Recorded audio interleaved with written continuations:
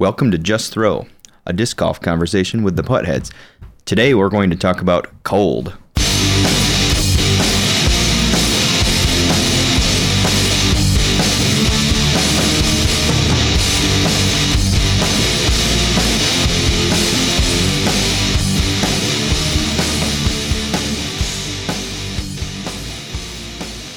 What's up, disc golfers? This is Disc Golf Chris, joined by Rodney, what's up? So after some technical roadblocks and a number of family events getting in the way and a packed semester of schooling, we are back with episode 5 of the Just Throw podcast.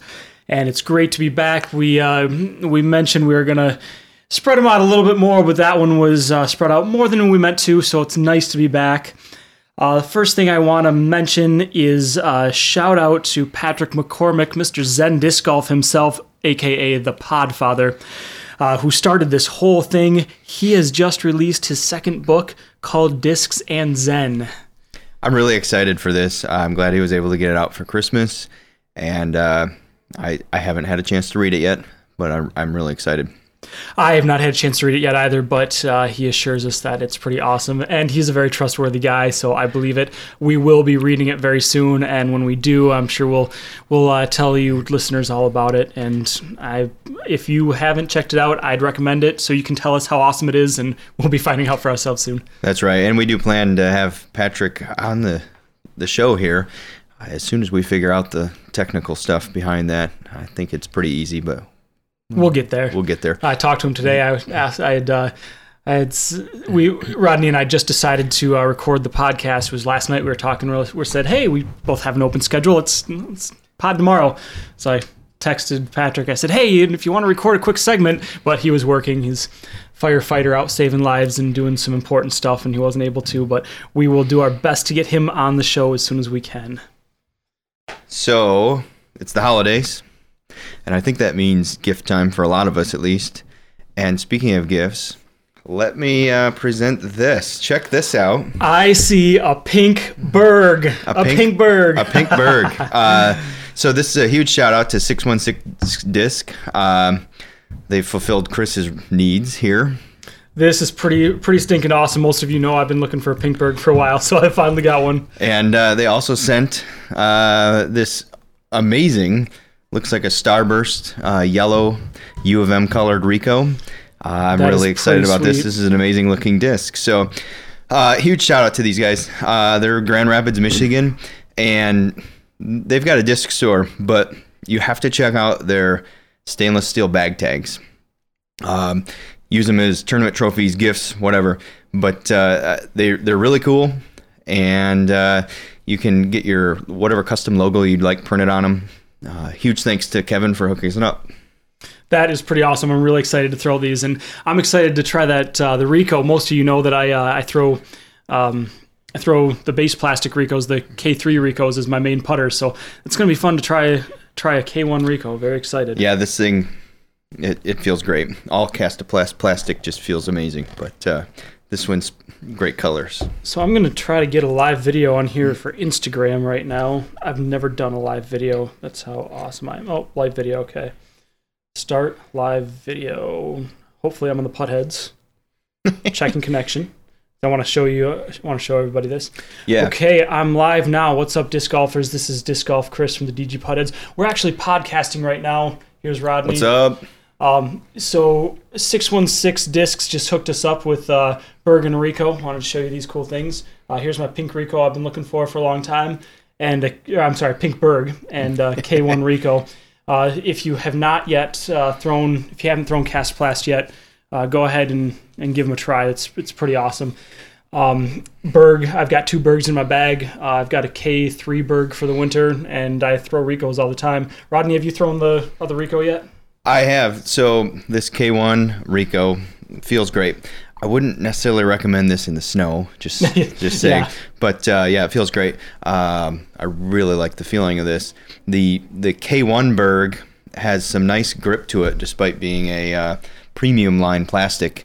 And again, not the best plastic for winter, but because I don't expect that you're putting with this is actually a pretty solid disc in the winter as well. Plus, it's very winter themed with Berg. Let's see. I'm here for the chain bag asked, what does it compare to? I'd say it compares something like the scale, right? We had compared it to the scale. The Berg for sure. Mm-hmm. The Berg is a very low glide disc, and you can throw it with a lot of power, and it's very slow. It'll hold the power, or it'll handle the power, but it drops pretty quick, so it's pretty safe. Let me see if I can show you the contour of it. It's got a really a round blunt nose. On the top, it kind of caves in there. So, especially for people like me who have small hands, you can see it's concave on the top. It's great grip. For sure. It's very overstable. I have a weaker arm than Chris, but so consistent. Those approaches just dive in there, and you don't have to worry about overshooting. It's not going to glide past. So it's a pretty awesome disc. So let's see, like Rhino, I haven't thrown a Rhino in years. I haven't, but I actually was throwing one the other day. I would say it's a lot more overstable than the Rhino, but the Rhino drops. And you're also asking about the breaker. I think I can throw the breaker a lot further than the Berg. So to me, this is something good between basically you can have a full throw and throw it shorter than any other disc in your bag. So just giving you an idea, a K1 Berg, I'll throw at just about full power, and I almost never break 260. And Berg is one of the slowest discs on the market, so it's pretty neat and useful. So real quick, I want to show you. This is our podcasting room. It also doubles as Rodney's music room. There's our little podcasting setup here at the table. That's right. Anyway, that's all for now. Just wanted to. Give a quick shout out to 616 Discs. So thanks for hooking us up, and thank you all for joining us. And hopefully you're going to listen to the podcast tomorrow. And DG Putthead signing out. Thanks for joining. Cool. Well, that was nice to have some people participate yeah, there. That's cool. So yeah, the Berg, just a fantastic disc. I think the name of this disc segues perfectly into the topic of today, right? And actually, on the K3 Berg, there's a big iceberg picture on the K3 Berg, and it's pretty cool. Right. So you just got here half hour or so ago. What was the temp outside? It was 10 degrees when I left my house. It's 9 degrees now. 9 degrees. So, and I think the whole country's going through this. Most of the country, even parts of the country south of us. We're obviously in mid-Michigan, south of us. They're actually colder than we are, which is weird. Yeah, big old cold snap running through the U.S. And even if you're down somewhere like Texas, I know it's not nearly as cold, but it's still a lot colder than what you're used to, I believe. Right, which I think kind of explains all the weird looks I was getting when I got home from work today and I was throwing discs in my yard. Maybe that's why people were slowing down and looking oddly at me. Or it could have been the shorts and sandals you were wearing. They weren't sandals. I did have waterproof shoes on. They were kitty slippers. Yeah, they were my nighttime slippers. No, so for those of you who've seen us on Instagram the past few years, you know that we play in the cold. We don't really let the weather be that much of an excuse. Obviously, we have our limits, but mostly it's our schedule and everything else. Honestly, one of the big reasons that we don't play in the cold much is because it takes so much longer to get ready than a slow drive out to the course and then a slow drive back. So it's actually the amount of time. I've played in 5-degree weather. I've played through freezing rain and hailstorms. The round itself actually takes a little longer. Yep. You have to find the disc if there's snow on the ground. Speaking of which, you threw you had gotten a white Prime Truth that we were throwing. It's really neat. It's got the Thor's hammer stamp on it. Just throwing this out there. If it's snowing out, don't throw white discs. It's out in Rodney's yard somewhere in the yard. We'll find it when it melts. But I think it's important to think even those parts of the country that are south of us, and they're probably thinking that we're insane, and we think you're crazy when you put your winter jacket on when it's 52 degrees. But I think you'll realize that the temperature change really does play with how your disc golf game goes. Discs don't fly the same, they don't putt the same, and it just doesn't feel the same. So even if you're not experiencing these single digit temperatures that we are, if the temperature you're experiencing now is 20, 30 degrees lower than what you're used to, that will have a significant impact on your game. So even if it's not as cold as us, you need to be prepared for this cold weather and understand how your discs and your game are affected. Sure, and that's kind of where we're here to help with our, well, I guess vast experience. I think normally we introduce our topic and have some sort of metaphor to pull it all together with your everyday life, but we can just talk in direct terms this time, Let's just ask a question. Straight up, how do you adjust your everyday life for the cold? And then we'll maybe relate that a little bit to your disc golf game. Right, so the sandals, I put those away. I did. Good. I don't wear shorts outside very often, although I do work out early in the morning, and sometimes they look at me funny when it's 10 degrees and I'm walking in shorts. Are you sure it's not your workout form they're laughing at? Well, yeah, probably. So, for example, when I ask how you adjust your life in the cold, beside just sandals and the amount of disc golf we play, are you the type of person who shuts down in the winter? I know a lot of people who, when it gets cold and dark out, just won't even leave the house at all. They're the type of people that would rather be inside. Or are you the type of person like me who says, I don't care what it's going to take. I'm going to put in the extra effort, even if it's crazy, and I'm going to go outside. So think about that in your disc golf style. Do you stop playing disc golf entirely? Or are you like us and you're crazy and you're going to say, I don't care what the effort is. We make it out there. We put on our boots, attach ribbons to our discs in case they go into the snow. And we understand that our performance will be impacted, but we go out anyway. Right. Yeah, we go out knowing that the disc isn't going to fly as far. I'm not going to say it's not as fun, but it's a different kind of fun. Part of the fun is knowing that, no one's out there, but knowing that if anybody saw you, they'd think you were a lunatic, kind of thing. I get a sense of pride with disc golf or anything else. If just because it's cold out, I get out there and go. I take some amount of pride in my insanity. Sure. And I'm not judging you if you don't get out in the cold. That's fine too. There's some people that'll say, "Hey, I'd rather be inside and use my energy to the maximum efficiency, where I'm not going to spend time bundling up and going out. I'm going to use every ounce of energy I have doing things inside, going somewhere where it's warm." That's so. Don't get me wrong. We have some ideas for everyone in that regard. I think it's okay to do that too. Sometimes I wonder if we're actually hurting our game to be out there, but it is really fun. And actually, shout out to all of our local players, because I said no one's out there, but our park's open, and there's always tracks in the snow at the home course. Speaking of the home course, small segue, but we just saw the announcement that the PDGA has selected Birchfield here in Holt, Michigan for the 2018 Women's Championship. So this is a major coming to our area, so we're really excited to see that. And this is cool, because if you've been listening for a while, you've probably heard us talk about some of the improvements that have been made at Birchfield, at our home course, and how we've been really excited about some of the things that they've done there. They've done some great things, and this explains why. And it's really neat to see all these improvements, and seeing the improvements directly tying to a big major event coming up. So we're excited. Really excited. So small segue there. You mentioned preparation. Let's talk about that. Yeah, not preparation H. Not preparation H, although that might be necessary. Yeah, it might be. It might be. I don't think we get a paid advertisement from them. No, we don't. Oh. Well, maybe we can reach out. Does anyone know anyone at Preparation H? With a disc golf podcast sponsored by Preparation H. I'm not sure how that would work. We could come up with a commercial. Free samples? The free samples. That's right. Yeah, giveaway. All right. So this cold weather, we know it's coming every year. In fact, this year it was a little later than normal. It was kind of awesome. I know I played a round of golf in short sleeves on the last day of November. That's right. We had a 70-degree day out there. So honestly, we can talk about and complain about the cold, but it happens every year. What do you do to prepare at home?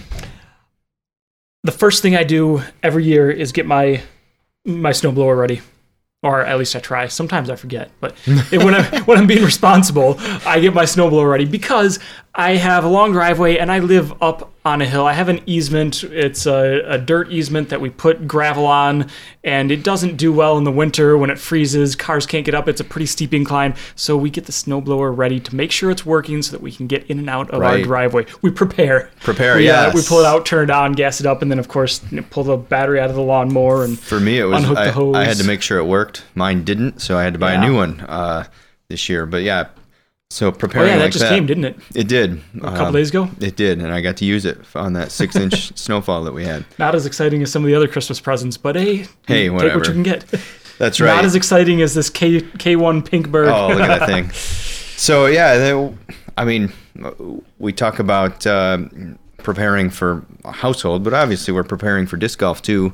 I always make sure. So. Yeah. I've talked to a couple people that don't.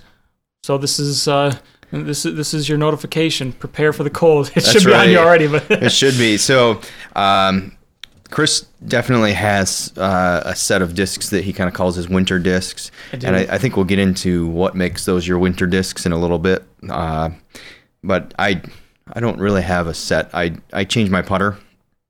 The other discs are just whatever flavor of the week. And then make sure that your long underwear and everything fits still, and it doesn't have holes in it. Make sure you've got hats and gloves, and you remember where you stored them from the last season. I always get hand warmers right away. I get hand warmers before the cold comes because when you get busy, we've talked about getting busy before and how we're all ridiculously busy. Sometimes you have to pick up impromptu disc golf rounds just to get the round in. So I'd get my hand warmers early on in the season. Yeah, I usually buy them. They tend to go on sale right around opening day of hunting season, so yeah, that's where I get them too. Try to get them at that time.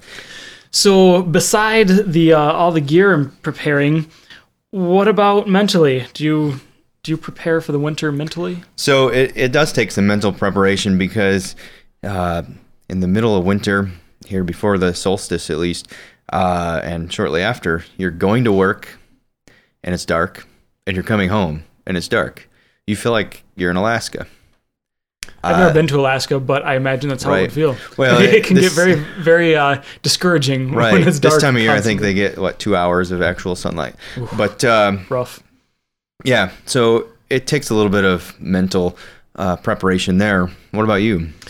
Yeah, I know that I'm going to be inside more often, and I'm not the type of person that does well when I'm cooped up inside. I was raised outdoors, not like a wolf child, but I was outside a lot, and I go stir crazy.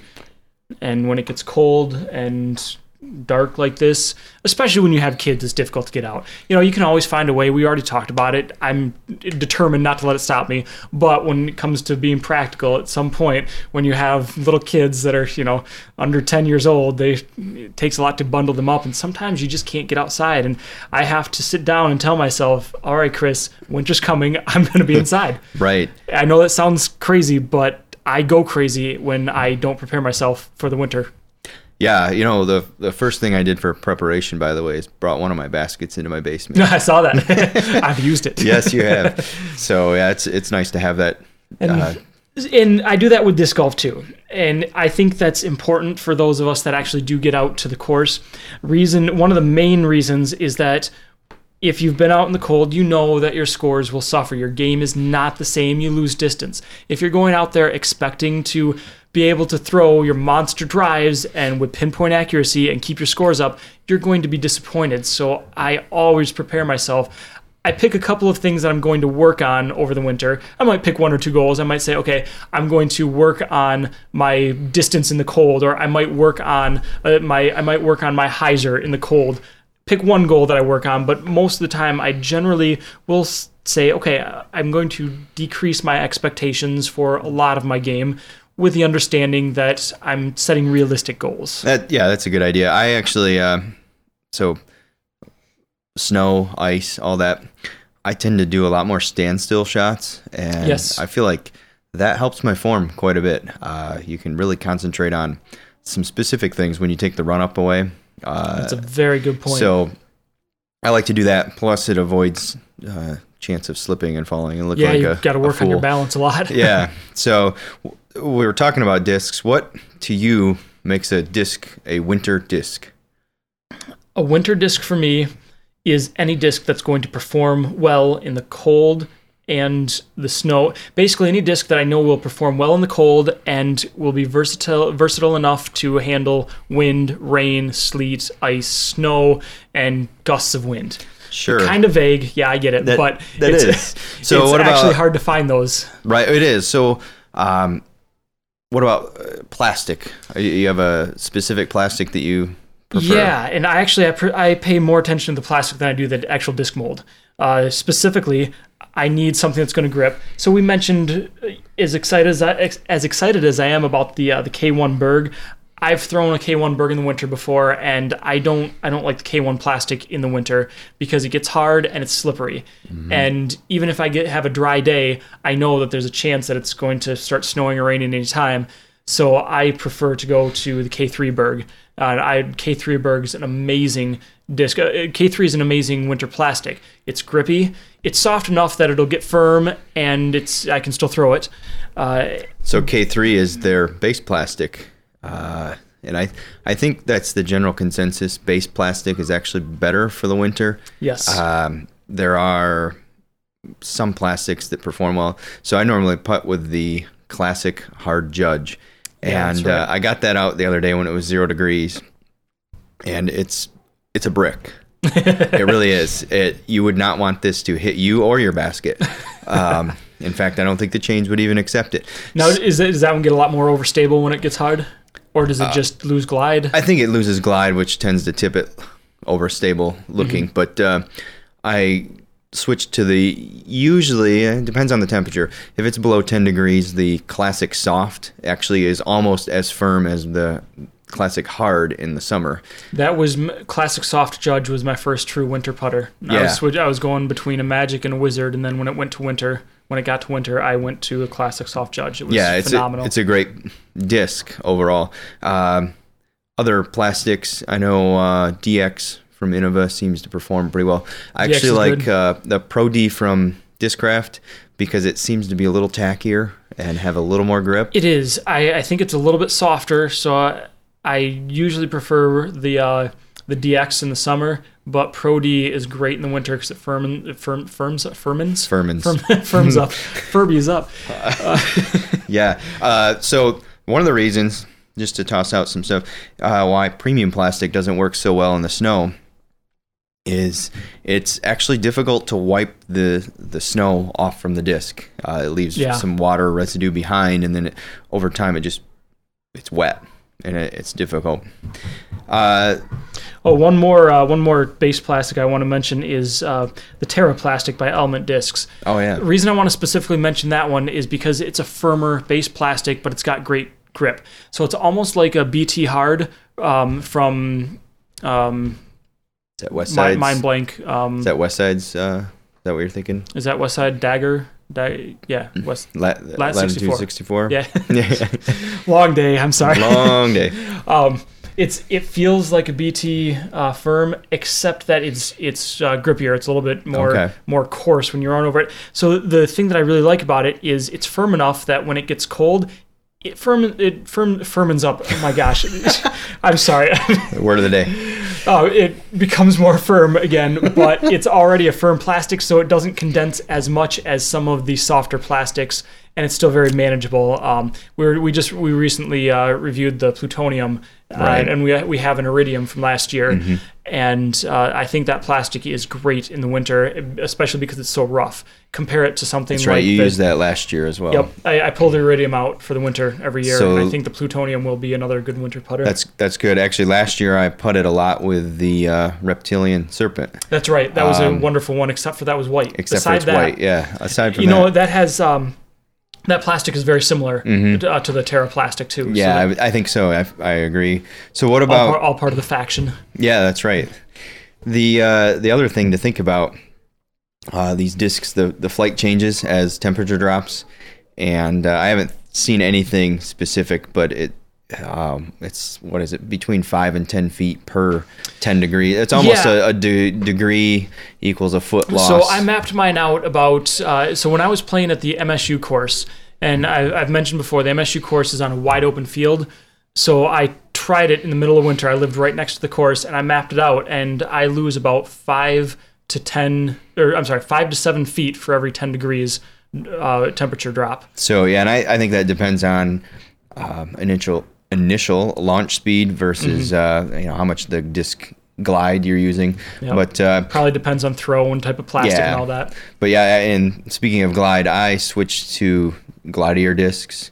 Some of the stuff that you would feel like you turn over in the summer, they actually become a nice winter disc, partially because I'm throwing from a standstill. I can't turn over as What kind of glidey discs do you like? What molds? So the Thief from Dynamic Discs, I really like that. That has a lot of glide, and it's a 7 or an 8 speed in that area, and it's consistent. And would you say it's stolen your heart? It has stolen my heart, man. And it's pink. So I say it's pink with excitement because you can find pink discs in the snow, in the mud, in the grass, in the trees, wherever. So pink is one of the best colors to find. You know where I'd like to find a pink disc? In the basket. In the basket. I knew it. A good one. So I like to throw an XL. So what was it? We got an ESP misprint pack from Discraft in the middle of summer. And we got... which is a great deal, by the way. It is. It's pretty cool. Those are fun. A lot of discs. We got a lot of discs this year. What'd that cost? Like $45 or so on one of their sales. But yeah, something ridiculous. Check the Discraft factory store. It's a good deal. We have so many discs. So in that misprint, we got an FLX XL. I had thrown XLs in the past, and I've always thrown them in the winter. But this one, it was fun to throw. But we both realized XL, we turned that over too much. A lot of glide, but it turns too much. But in the winter, I've always used, and I say always, and I've literally almost always had an XL. We got another story about an XL. We'll tell you a little bit later. So I've always used a basic plastic XL in the winter, grippy and glidey. But FLX is their kind of plastic. It's Yep. So I'm going to try that one out now. Dynamic Discs has the fluid, which is kind of the similar idea. It's a premium type plastic that's softer, so I don't love them in the summer because they feel like a floppy elephant ear. But in the winter, they turn a little firm and throwable. Yep, and I'm excited to see how that does. Now, I know the FLX isn't as grippy, but I think if I get a dry day, that might be a really, really good disc to try out in the winter. Right. So shoes, I think you generally wear boots, just normal I wear boots, big old goofy boots. So I did that last year, by the way, and I ripped the toe off of my boot. So if you actually like your boots that you wear, be careful because during a throw, it just ripped off. It was great. You know, that's a really good point because I have gone through a couple of pair of boots. When your front foot, you put so much torque on that when you're rotating that most boots are not made for that. They're not made for that, yeah. I haven't done this, but I know some people like wool socks. I actually wear waterproof hiking shoes, and they work really well year-round. So tell us about your strategy for the last, 5 years with your waterproof shoes? Oh, my goodness. So for the last 5 years, I buy Gore-Tex shoes, and Gore-Tex has a lifetime warranty. The problem I've had is every Gore-Tex shoe that I've ever bought wears out in about 10 months and starts leaking, which is stupid because I usually buy them in September, and which means right as we go into the time I really need it to be waterproof. With the lifetime warranty, I take them back and just have to pay any upcharge and tax. But so you've gotten brand new Gore-Tex shoes for like the last 5 years in a row for maybe like $5-10. Exactly, and still none of them have worked. So and I can't think of the name of them, but Latitude 64 actually has a waterproof disc golf shoe. That's right. So I'm thinking about trying those instead. Right now I have a pair of Keen hiking shoes. They're a little heavier than I would like, and I think that's my problem with boots as well. But there have been times in those 10, 12, 14-inch snows that we've trudged through that you just do what you can. Yeah. So before we move on, there's one more thing I wanted to mention about the the discs. This was an important one because a lot of people don't think about this. What happens when you throw a warm disc into the cold snow? Well, this seems like a science lesson. But that nice toasty warm disc melts the snow, right? It does. Yeah. And then you pick up your disc, and hey, your disc is covered in ice now. So you pick it up. Because it refreezes. Yep. Yeah. You expect to just brush the snow off, but then you get a whole bunch of ice on your disc. And let me tell you, if you get lazy and try to putt with that ice, you get a lopsided wobble, lame duck throw. So I just wanted to point that out because that's another one of those things that a lot of people don't think about. It took me a couple of years to realize. You have to peel that out of there with your hand. But actually, the best way to avoid that is to set your discs outside a few hours before you go play, and don't set them under the heater in the car or whatever, so that they're actually outdoor temperature by the time you get out there. I haven't experienced this myself, but I've been told by a couple people that if you take a warm disc out in the cold, it will contract and it'll get cold and contract too quickly and chance shattering. So it's good. It's better to leave the discs out and slowly let them cool down. So I've heard that. I've never seen it happen. I've never actually, in my 14, almost 15 years playing, I've never shattered. Right. I've never broken a disc. Now, I've never hit a basket in the cold, but I've hit a lot of trees at high speed, and they never break. I think as they age, they wear down, and then they finally just snap. But or you just lose them. That's more more my speed. So I have here another product that I'm in the middle of reviewing these, and this is kind of the pre-review. Friction gloves. You may have seen or heard of these guys. I thought they were only an Ultimate Disc product, but they actually have a disc golf glove. And I contacted them, and we chatted for a little bit. And these things, they're made for disc golf, and that's part of why I was throwing in my driveway in 10-degree weather this afternoon, but they actually throw really well. I was a little leery. I don't like playing with gloves. In fact, even when it's 5 below, I put my hand in my pocket, but then when it's time to throw, it's a bare hand. And you reach with your other hand, grab the disc, clean it off, throw. So if this does a little bit to keep some of the elements out, I think it'll be great. I didn't have any trouble throwing.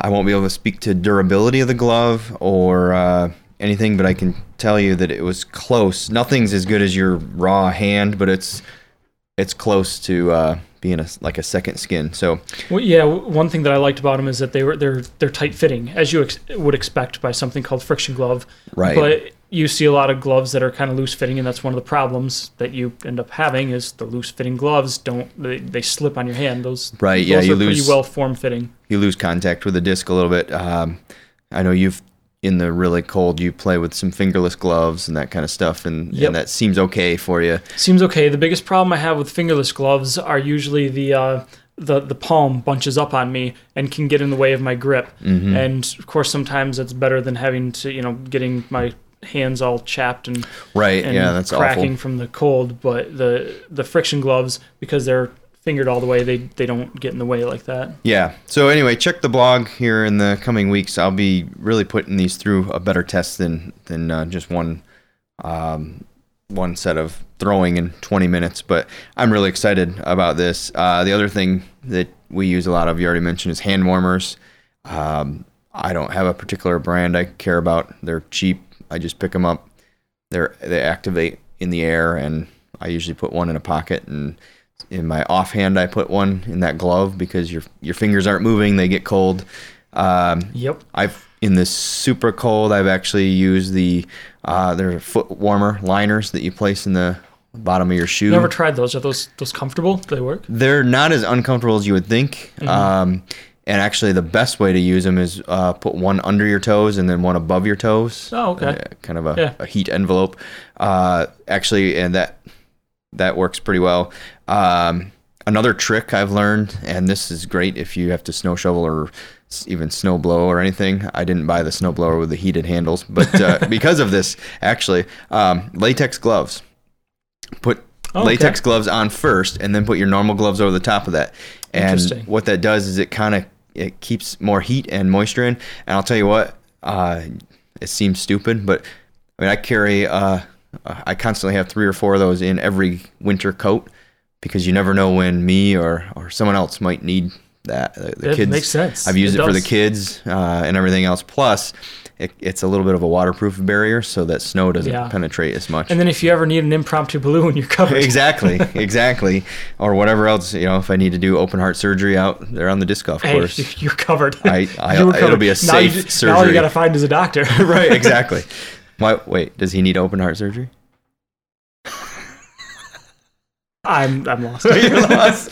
Another thing that I know you sometimes wear a neck warmer, which is kind of like a tube scarf. I don't know what else to call it. It's a tube that goes over your neck. The best part about my neck warmer is it's from the 90s, and it looks like it's from the 90s. Yes, it does. It's teal with purple stripes and black, so it's really 90s color, 90s design. Right. It just look awful, but it works. Yeah. It's not a fashion show out there. No. I wear, I don't know how to pronounce it. I think it's a balaclava. Oh, I thought you would put baklava on there. I was wondering why you were talking about eating food on the coast. I do like baklava. No, a balaclava. So this is, I have 2 of them, and one of them actually I like to wear because it makes me feel like I'm like the Green Arrow or something. Yeah. Like this cowl looking thing. The one I actually wear, have you seen some of the NFL players in the cold? Yes. They wear these under their helmet. And you'd be surprised at how warm that keeps you.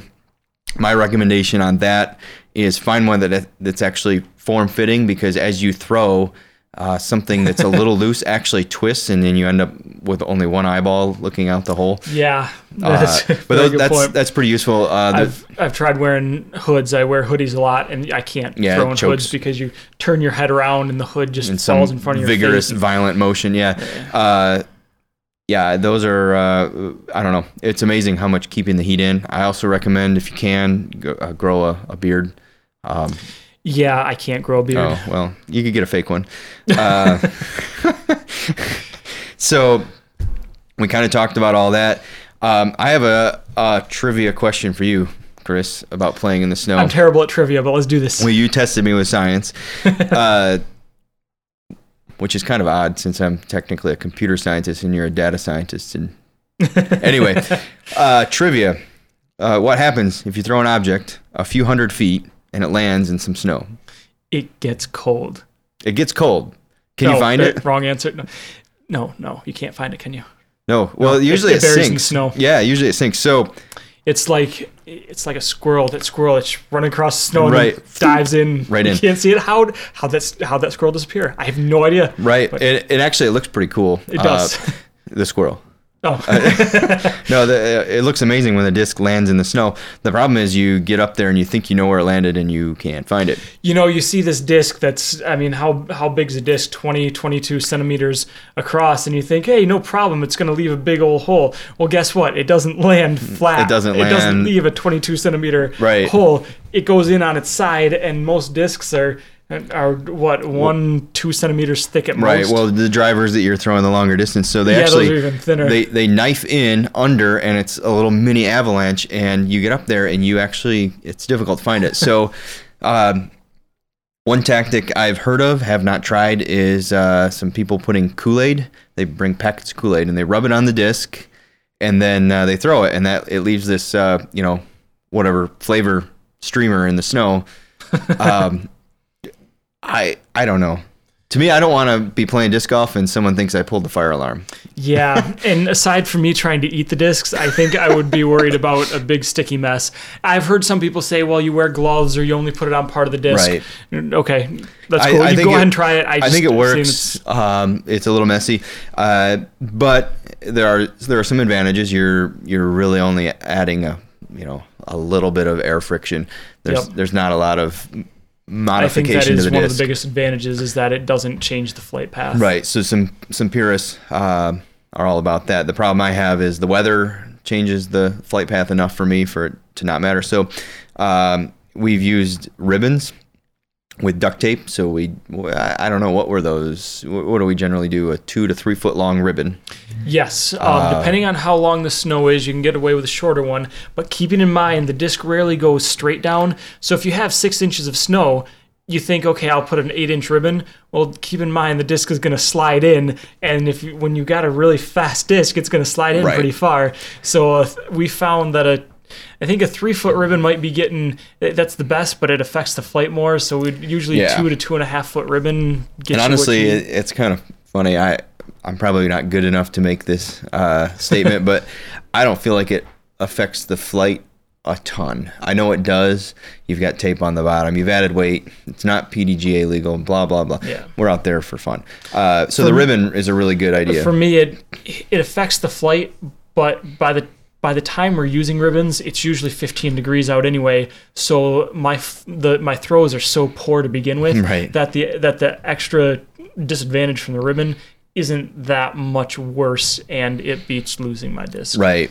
So one thing you do got to watch out for is toward the end of the round, the duct tape can start coming off if it gets wet or cold.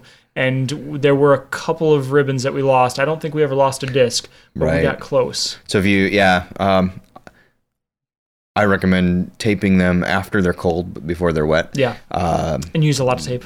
Because otherwise the plastic contracts in the cold, and then it actually makes the tape plop off. But I remember last year we were leaving the course, and some guys were out there for the first time at that course, and we said, "Do you have ribbons?" No, why do we need ribbons?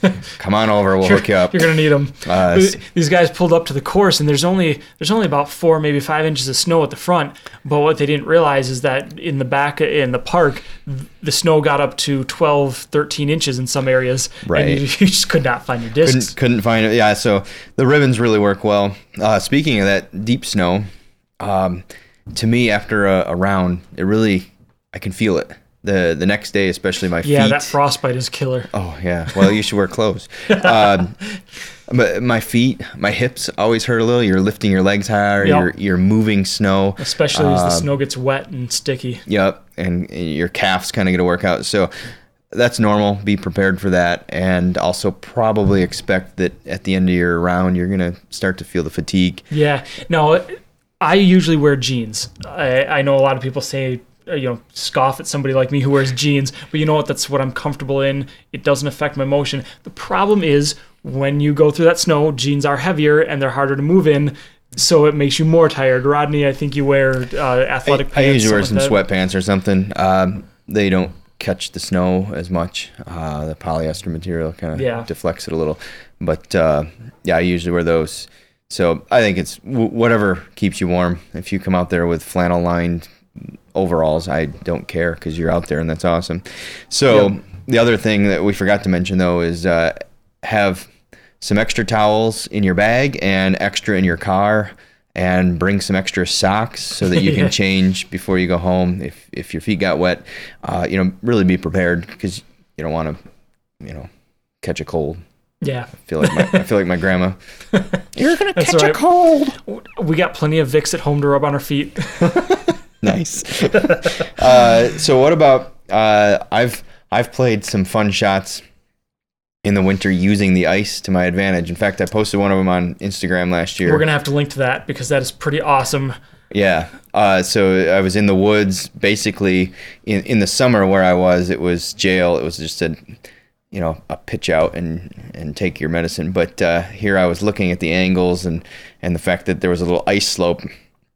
And I flipped the disc upside down and actually skipped it off of its flight plate and hit the basket. It didn't go in, but it was fun. It's an awesome video, and I watch it over and over again, each time hoping the disc goes in. That's funny.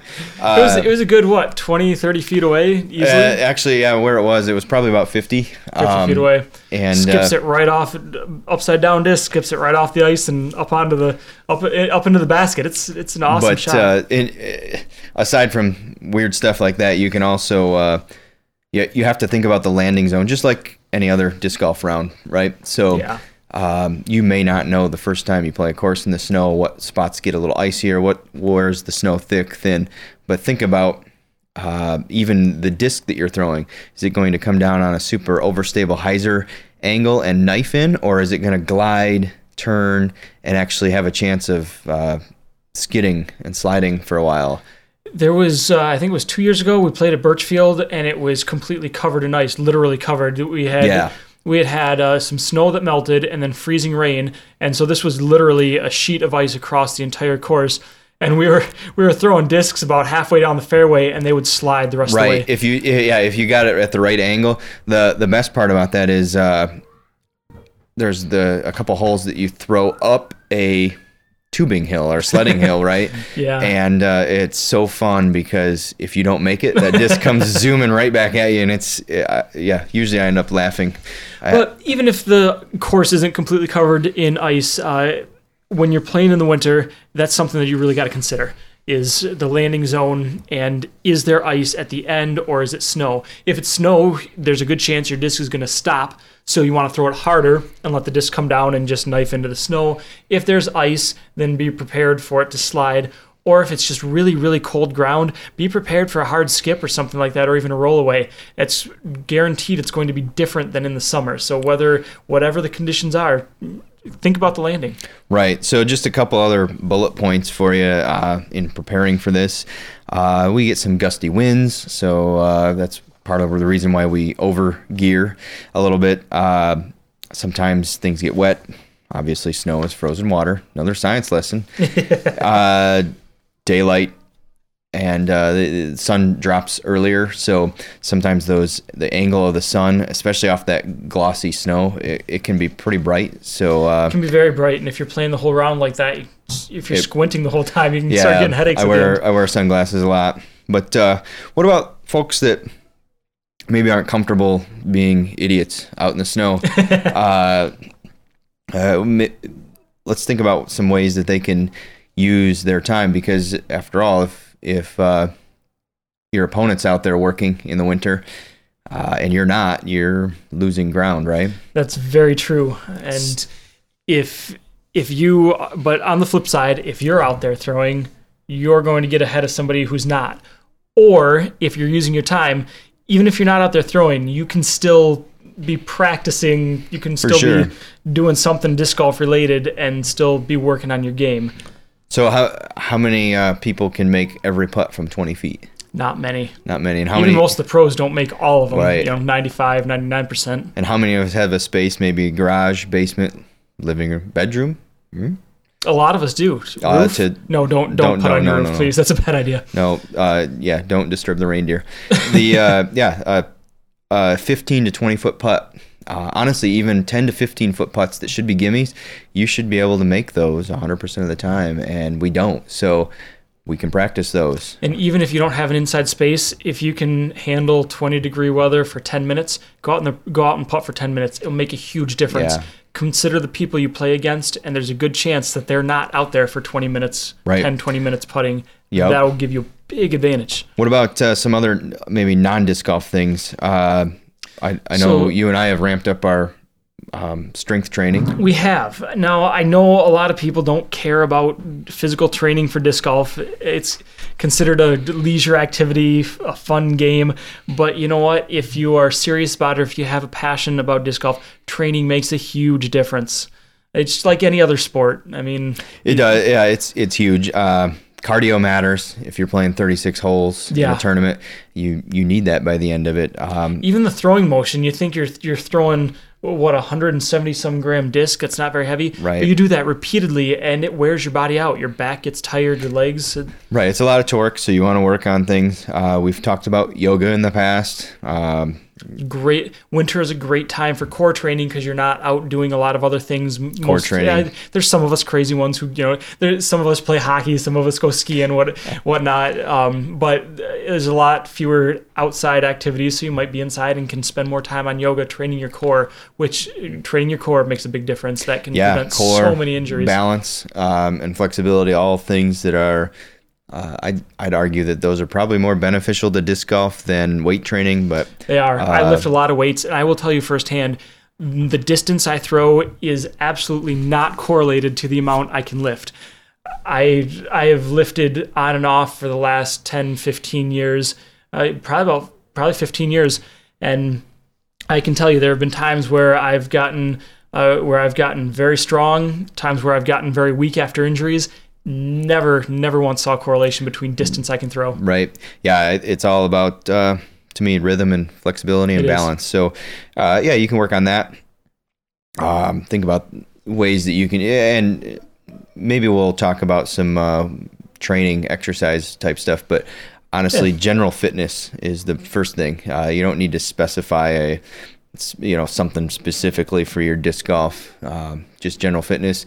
Make sure you're working both sides. You want some motivation? Go check out Big Daddy Disc Golf, Dave Tucker. I've given him a shout out before, but I like giving them shout outs because they're doing really cool things. They're extremely motivational. Get on their Facebook page and there's so much positivity. So go check them out if you need some motivation to do some fitness and get healthy. That's awesome. So I think we're probably running a little longer than normal. Yeah, we probably are. Oh, last thing.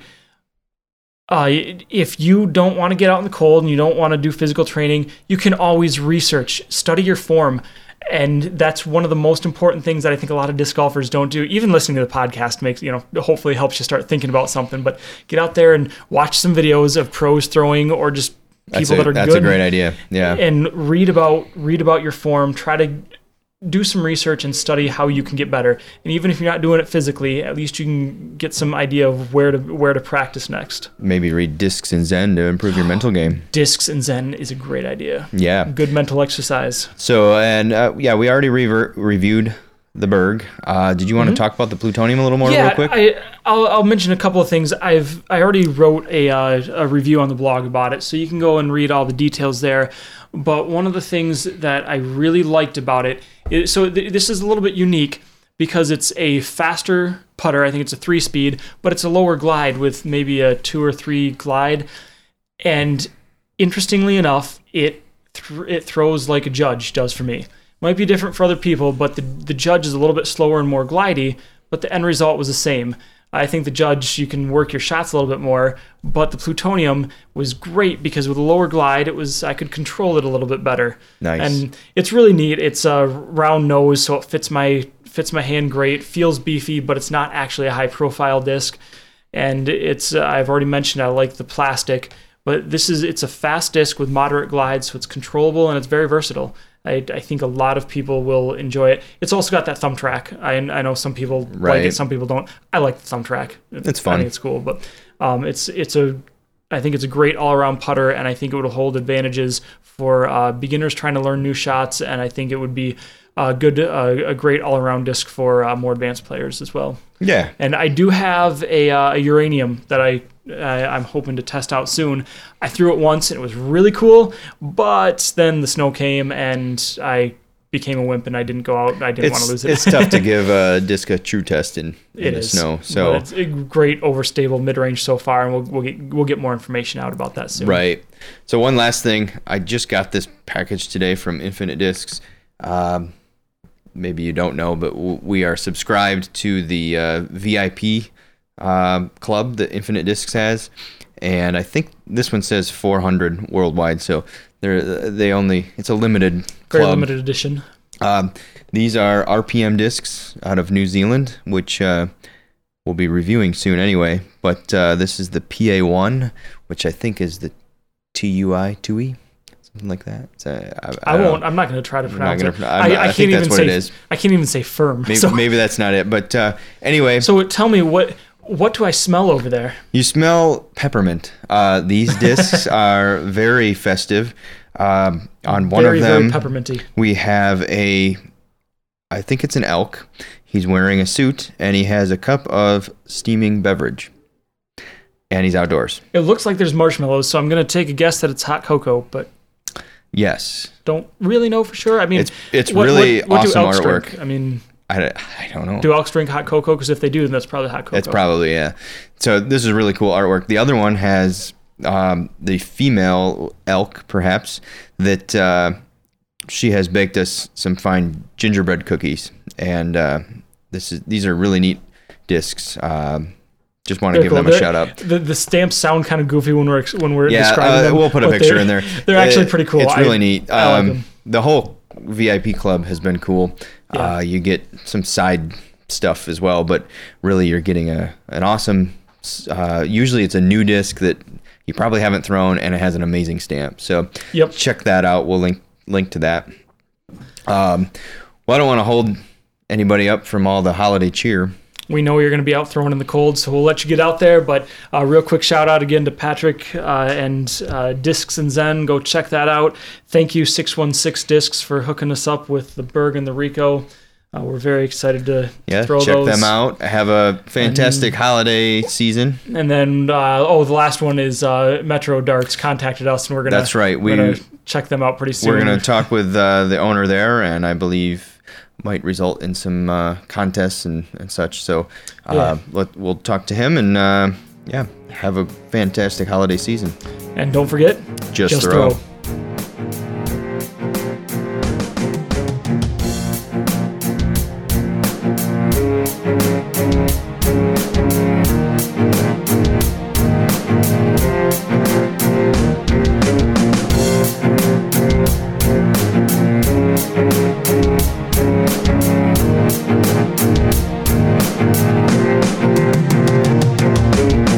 Welcome to the Just Throw After Show with the DG Puttheads, Chris and Rodney. You're probably not just tuning in now, so I probably don't need to tell you who we are. But just in case. I just like saying my own name because, what else do I get to say? So let me set this story up for you. It's 5 degrees outside. It is 7 a.m. It has snowed a lot. And it's probably about 10 to 15 mile an hour winds right now. It's pretty windy. It's going to be windier. 25. It's going to be cold. So naturally, you, me, and a couple other friends, we're driving to the disc golf course. We're ready. Completely expecting an empty course. So we get there and the parking lot is full. Like, what on earth? How is this parking lot full? So I'm trying to find a parking spot. And keep in mind, this is Saturday morning at like 7 a.m. Which, in the middle of summer on a perfect day is not... There might be 2 cars there. Usually the park workers. Yeah. So, and it's cold. It's cold. Anyway, I'm trying to find a parking spot, and you guys are gawking out the window, for lack of a better word. And I didn't know what was going on. So we park, we get out. I don't know what were there, 200 people maybe? Yeah, easily. 200 people out in our practice area. There's a softball field, there's a practice basket. And we say our practice area like it's ours, and we're like the disc golfers own it. So, fully expecting to be able to warm up. And I am trying to figure out what's going on. There are people running around, lots of balls in the air, and they're running around and they're hitting each other, and they're not running normally. They're running kind of they're waddling, and you look closer, they're riding brooms, right? They were playing Quidditch. So they were playing Quidditch, and this might be the weirdest disc golf story I've ever told, but I've seen Quidditch matches before. I'd heard about them. I hadn't seen them before. I'd heard about them. So we're watching this, and I'm freezing because I'm standing still and they're running around, and I want to be playing disc golf, but I was in awe because it actually, I got to tell you, it actually looks fun. It does. And they were passionate. They were. And so I don't know. I guess the best way to describe it, if you haven't seen the Harry Potter movie, obviously we can't fly on our broomsticks yet. I say yet. But they're out there. It's Google's making a self-flying broom. Oh, I'm sure. Yes, the Broomba. It's the I don't know. They're tackling each other. There's multiple basket or goals or hoops or whatever you want to call them. It's like the mismatch of basketball, soccer, and rough field hockey.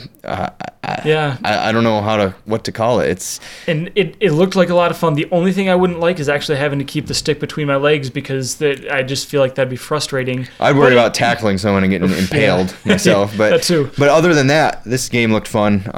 So the other thing I found was really interesting is these were collegiate teams. Yes. This was a Midwestern tournament where I think they had a team from Ohio State, Michigan State, U of M, and I think Western Michigan, Central or Western. Yeah, there were teams there. There were probably about 6 different teams there. It was really actually neat. Like a Midwestern Quidditch tournament collegiate, and so it's there's a lot more organization than I had any idea. Yeah, no, it was really neat. So I don't know. I guess check your local listings. Yeah, it's pretty cool. So I want to bring up that earlier in the pod we were talking about the XL. I won't make this a really long one, but the Discraft XL, I said there was a story. So, what was it, last year? Rodney sends me a picture of a Discraft XL and says, you recognize this? I send him a message back saying, no, should I? Flips it over, and my name's on the back. And I'm absolutely dumbfounded. This was a disc that I had lost 10 years prior. I had lost it in Kalamazoo. And I'll let you go ahead and explain it from your side because it's even funnier that way. Yeah, the amazing thing was a coworker of mine who's been playing for, I don't know, 15, 20 years, a lot. Shout out to Kurt if you happen to be listening. He brought these in and he was handing them out to some newbies, some guys that hadn't played before, and he's just handing them discs and he tosses them around. And he happened to toss me one of them, and it was this XL. And I thought he knew. I thought he knew that it was you, and I thought he was playing a joke. And I said, "Oh my goodness, how'd you get this?" "Well, I don't know. I found it in a swamp somewhere or something." Like, this is my brother-in-law, right? He says, "What? No way!" So, that was amazing. I actually I think I have that picture, so I'll try to attach that. I still have the disc back at home. So we, of course, being the nerds we are, we started trying to figure out what sort of a probability that he actually threw that to Rodney. So the first thing you got to consider is I lost that disc 10 years prior before I even knew Rodney. Right. And I lost it in Kalamazoo. And Kurt has hundreds of discs. Yep. Right? So the odds that he picks that one to bring in. And he had found it somewhere closer to Grand Rapids or something. Yeah. Or somewhere north of there that was like at least a half hour away. I forget what course. So he found it on a course that I didn't lose it on, that I'd never played. Of all the discs that he had, that was one that he brought in. And he started handing them out to people. By the time he got to Rodney, I think you said he had 2 discs in his hand. Yeah. So even then, there was a 50-50 chance that he would have handed you the right disc. Had he not handed that disc to you, he would have handed it to somebody else, and we never would have known. We would have never known. And so it's pretty crazy. Yeah, that one was nuts. So actually, in place of that, you offered an Elite Z XL. Yep. That someone, and this was a Pro D XL that you're trading an amazing Elite Z. He was giving these discs to guys who had never played before, new guys, and I'd feel bad, taking one of those. So I sent him off with I sent back an Elite Z XL to say thank you and at least give somebody I don't know if I finished that story to you, but I was in the round with the guy that actually had that Elite ZXL, Don, which you've played before. He played with Don before. What's up, Don? So Don went ahead and threw that first throw that he threw it into the water. And now somebody else is going to find it. 10 years later, they're going to bring it back to you. Yes, 10 years later, we'll have the So if you found a blue, yellow, and green-ish tie-dyed XL in the water with Chris's name on it, me. Yes. Give him a call. He'll trade you. I'll trade you for an Elite, for a ESP XL. There you go, a brand new one. Awesome. No, those are good stories. Yeah. Kind of fun. It feels like holiday story time. We did our holiday gift guide. I don't know if that's been used, but I had fun thinking about. I knew some of our favorite manufacturers and disc stores would do a gift guide, but I wanted to give kind of a different view on that. Yeah. So if you know somebody who needs some disc golf gifts, or if you need to give recommendations to somebody to buy for you, and you don't already have discs and Zen, then check out our holiday gift guide. Yeah, and what we did, we provided Amazon links for all of this, which obviously gives us a little bit of a kickback. Yep, it's twofold. We get a small commission off of it, and we greatly appreciate any of that because we don't have any income. We just do this for fun and hope that you guys we have income, but the podcast doesn't, and the blog certainly doesn't. So anyone that buys something after clicking through those links, that helps support our blog and podcast. For sure, but yes. Hopefully it also gives you a place where you can easily shop, because sometimes it's hard to find what you need going through a number of different stores. Well, and I was thinking of, okay, if I give this article over to my grandma, and she's going to shop on Amazon. She knows how to shop on Amazon, but she doesn't know how to shop on, say, Dynamic Discs. Yeah. So she has to make a new account, give them their credit card and all this stuff. Amazon, she already has the account. It's there. It's ready. It's in the cart. It's 2 days shipped. Good idea. So to me, that was a no-brainer. There are a couple alternate links for some stuff, but yeah, that was fun. We probably won't be able to pod again until after the holidays, but I think you and I will be together for the holidays. We'll try to do something hopefully before you get back to school, which starts when? Yep, hopefully. I think it's January, second week of January. Okay. Getting back in, and for those of you who don't know, I'm working on a master's in data science, so it's kind of busy. Yeah, I don't he's know why busy I'm all doing the time. And beyond that, you're having to learn programming languages. Yeah. And, luckily, Rodney's there to help me get through the Java assignments that I don't know how to do. Right. So those are good. So we'll try to record again before that starts, and we might not release it until mid-January, but that way that gets ahead of the game a little bit. Yeah. And then we've got Winter Disc Golf Series on the blog right now, so check that out. We talked a lot about cold weather disc golfing, but this will give you some more pointers on different areas, such as different plastics, different discs. We talked about loss of distance in the last one. Yeah, and I'm working on a putting article actually, and then I'll also be working on the official review of the friction gloves, and we have a lot of good plans just because we do play a lot of disc golf in the winter. Because we do disc golf. That's what we do. It's what we do. I think that's about it. Well, thanks for sticking with us. We appreciate all your support and all the listeners out there. So, get out there and throw through the cold, do what you can, or stay inside and do some research on how you can get better.